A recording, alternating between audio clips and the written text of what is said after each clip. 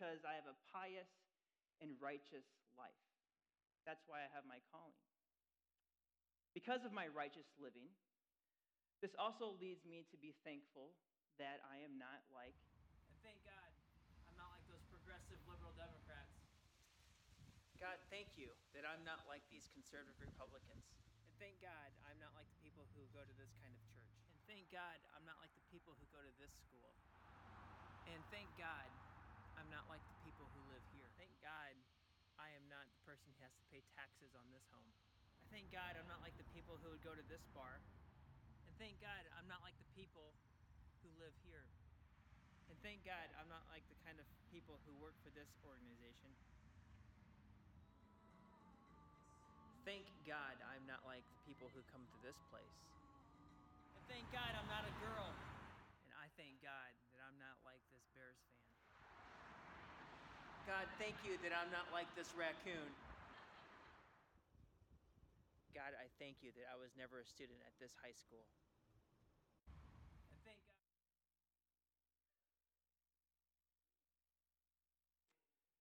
and I can thank God because of my scorecard, because of how righteous I am. Okay, you sort of get the feel, the sense of this scripture text this morning. Yeah, it's tongue-in-cheek, we're all laughing, but how true are some of these things? Today's passage, a parable. It says it's a parable, and yet it's pretty straightforward, this parable.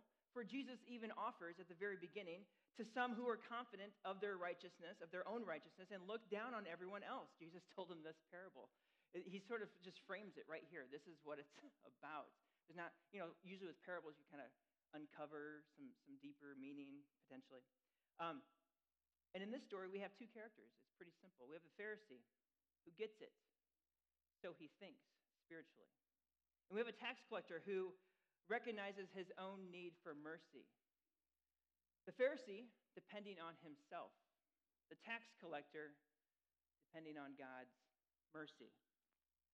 Another way the Pharisee has missed it is that he not only thinks so highly of himself, he's justified himself through his good works, he adds insult to injury, or is it injury to insult? I've never known. Which way is it? Injury to insult? Okay, thank you. Now I can go on. And looking down on robbers, evildoers, adulterers, and even this tax collector. Now, it would be great this morning, wouldn't it be just fantastic, if this were only a Pharisee problem? Wouldn't it be great? Luke 12, a bit earlier in the gospel, it says, "Be on your guard against the yeast of the Pharisees," which is hypocrisy. We all, at points in our life, we've had the yeast of the Pharisees in our minds, in our hearts, and in our lives. Can I get an amen? Anyone here? Okay. Now, for a little bit of context, the very next story in Luke, right after this, the disciples sort of, shoo away the little children. No. And Jesus says, let the little children come to me. Yeast of the Pharisees. Okay? It's easy this morning, there's an easy tendency this morning for us to pause and to consider, well, am I the Pharisee or am I the tax collector? Who do I most identify with? Well, I think the short answer is, yep. I think we kind of go back and forth, don't we? Anyone? Yeah, these two represent opposite ends of both a social and a spiritual spectrum. The Pharisee, respected, close to God, lists his holy practices, fasting and giving. The tax collector is despised, far from God, has nothing to offer by the way of good deeds. He has nothing on his scorecard to present. So in reality, at any given moment, we can be found on anywhere on this line. Maybe some days where we feel tax collector, and then on Sundays, Pharisee time, right? Anyone? Are we preaching yet? good? Okay. Now, before we are too hard on this poor Pharisee, we do see prayers like this in Psalms. Though you probe my heart, though you examine me at night and test me, you will find that I have planned no evil. My mouth has not transgressed. Though people try to bribe me, these evildoers, I've kept myself from the ways of the violent through what your lips have commanded. My steps have held to your paths. My feet have not stumbled. A little bit later in the same psalm, the same prayer, rise up, Lord, confront them, bring them down with your sword. Rescue me from the wicked, these robbers, these adulterers. By your hand, save me from such people, Lord, from those of this world, whose reward is in this life. May what you have stored up for the wicked fill their bellies. May their children gorge themselves on it. And may there be leftovers for their little children. A little intense. It's a little intense. So, but this Pharisee that he brings this prayer a prayer like this to the temple. Sound familiar? So the Pharisee is praying in ways that perhaps he has been even just taught before by going to the temple. Can't blame this man. For this is how people related to the divine at this point in human history. Then I begin to wonder about this particular prayer from the Pharisee, going on and on and on about who he is not like. Going on and on about who he is not like. That he is different, that he is unique, that he spends his time and his resources in ways that are more holy and more pious than others. I begin to wonder at a deeper level if perhaps the Pharisee is not trying to convince God of his good works or try to convince God who he is not. Maybe he's trying to convince himself who he is not like. Is his prayer directed towards God or himself? Is he not just merely describing his faith practices so that he can add it to his scorecard? When I have my mind on a scorecard, both my scorecard and others, if you've ever golfed with my twin brother, you have to keep an eye on his scorecard. Okay? He has to keep an eye on mine too, just to be fair, right? Because we're so competitive. But if the scorecards become the most important thing, more important in how we play the game, I wonder if we also have the tendency to slip into a denial of what's actually behind the scorecard. The Pharisee is really good at this game. He's dominating at life. After all, he's a good and faithful Jew. He's a Pharisee. He possesses all the right answers. He has the reputation. He knows the doctrine. He has practices to prove that he is devoted to God. So, I guess when you have it all, maybe when you have all the right answers, you really don't need much else. Therefore, you may not really need God either. Maybe for the Pharisee, he just felt there is no need for mercy because he's got it figured out. This is a central problem of the Pharisee. He has established his own righteousness, and he does not need God. Remember that Luke describes Jesus' audience as those who trusted in themselves that they were righteous. I think that the Pharisee is praying only to look for affirmation for how good he is, and that he is not like others. Now, on the outside, the Pharisee and the tax collector, they look much different, socially, spiritually, right? Opposite ends of the spectrum. But we just have to ask, the question, like, how different are they? Really, how different are they? After all, they have a shared humanity. And in fact, everyone gathered in this room also, we have a shared humanity. We all, at some level, live with this thing called a false self. self that wants to operate apart from God, a sinful self, a self that wants prominence, a self that wants to take over,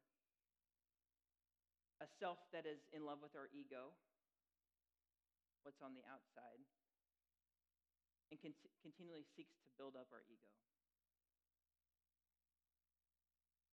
So this morning, as I just read this short parable from Jesus, I think the Pharisee just does not have a good understanding. He's not self-aware. Okay? He isn't aware of his false self tendency, and it's caused him to be sort of maybe trapped up into the sins of pride, arrogance, and hypocrisy. The tax collector, on the other hand, a little more self-aware, knows deeply his own need for mercy. Because of this awareness, it opens the door for the tax collector. It gives birth to the ability to seek mercy, while the Pharisee has no need for such mercy. Why? Because he's got a scorecard. It's kept him blind to that reality. It's precisely that because he can't see through his ego, his scorecard, that he just can't see or notice others. Therefore, empathy for the other just isn't possible. So this morning, and throughout the week, as I pause to consider my own scorecard, in what ways has it blinded me to others? In what ways has it blinded me to robbers, evildoers, adulterers, tax collectors, to those on the other side of the political aisle, to those in poverty, people from other faith traditions, the immigrants, people from the LGBT community, Bears fans? How have my righteous deeds blinded me? I've had to sit with this all week. I invite you to also sit with this morning. What would it look like to lose the judgmental Pharisaic spirit? We have the human tendency to trust ourselves, seeing ourselves as righteous, while at the same time, because of that, labeling the other, looking down on others with great contempt. We may not verbalize it and pray it, but in an honest moment, some of it's there.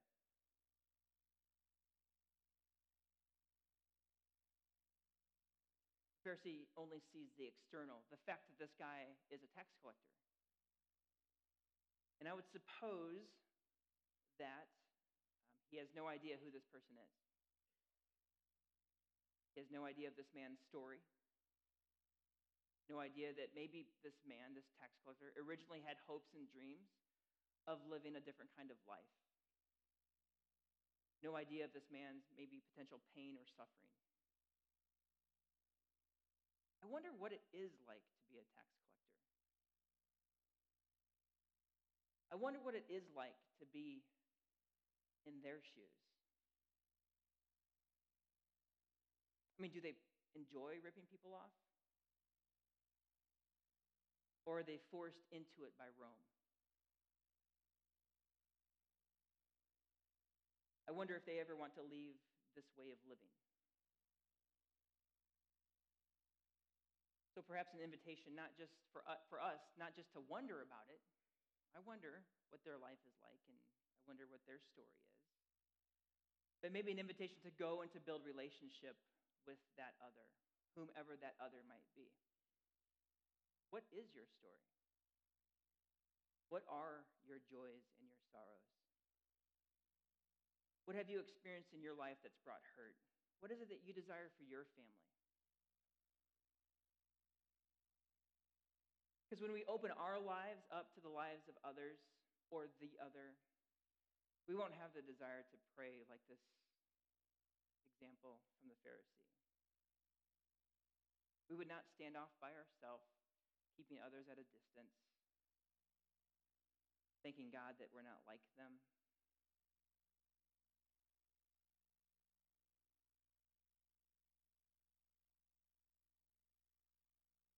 God does the same thing with Jesus.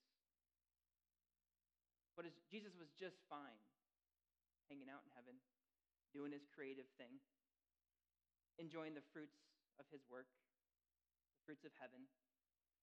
But in Jesus, God chose to enter in and join humanity in our shoes, to understand what it's like to be human, to stand in solidarity with us and for us, to have a deeper sense of empathy and compassion for us by experiencing the reality of the human condition. He ate with us. Jesus ate with us. He celebrated with us, shared joy with us. Jesus cried with us. He walked with us. And now he advocates for us as he sits at God's right hand. I think it's an Irish prayer, but there's an old prayer that goes a little something like this. May the Christ in me see and honor the Christ in you. And may the Christ in you see and honor the Christ in me. It's an invitation to pray this in humility as we go about our week. I do have two questions that we'll pause and consider as we close. In what ways have I, due to my own religious piety, my scorecard, been blinded to my shared humanity with all people?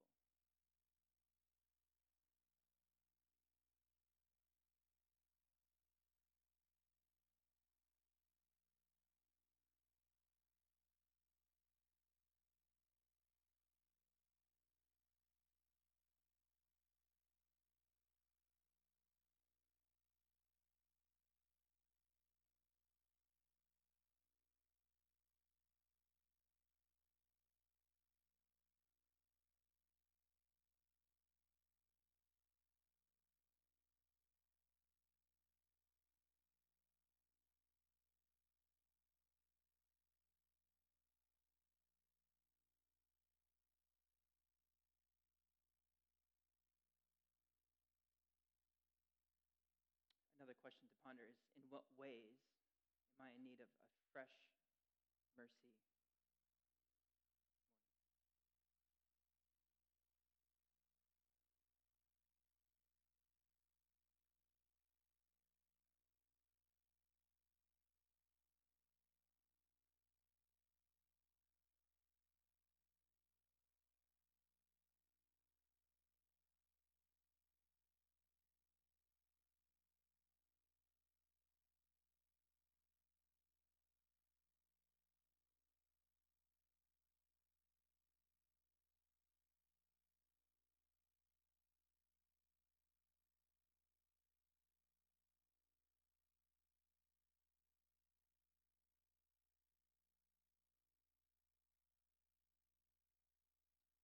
I just want to end with a quote from a Catholic priest.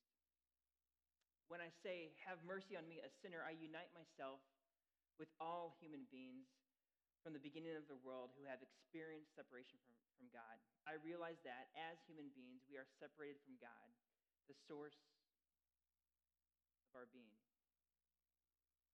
We are wandering in a world of shadows, mistaking the outward appearance of people and things for the reality. But at all times, something is pressing us to reach out beyond the shadows to face the reality and the truth, the inner meaning of our lives, and so to find God, the mystery which enfolds us. That's what we pray when we pray for mercy.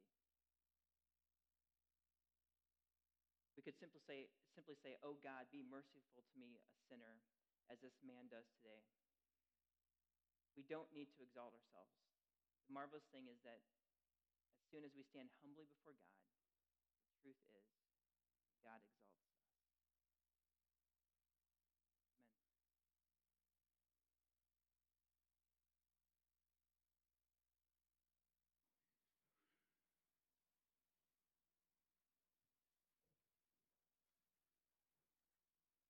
Amen. Let's stand and sing together. Will you let me be your servant? We'll sing verses 1, 2, and 5.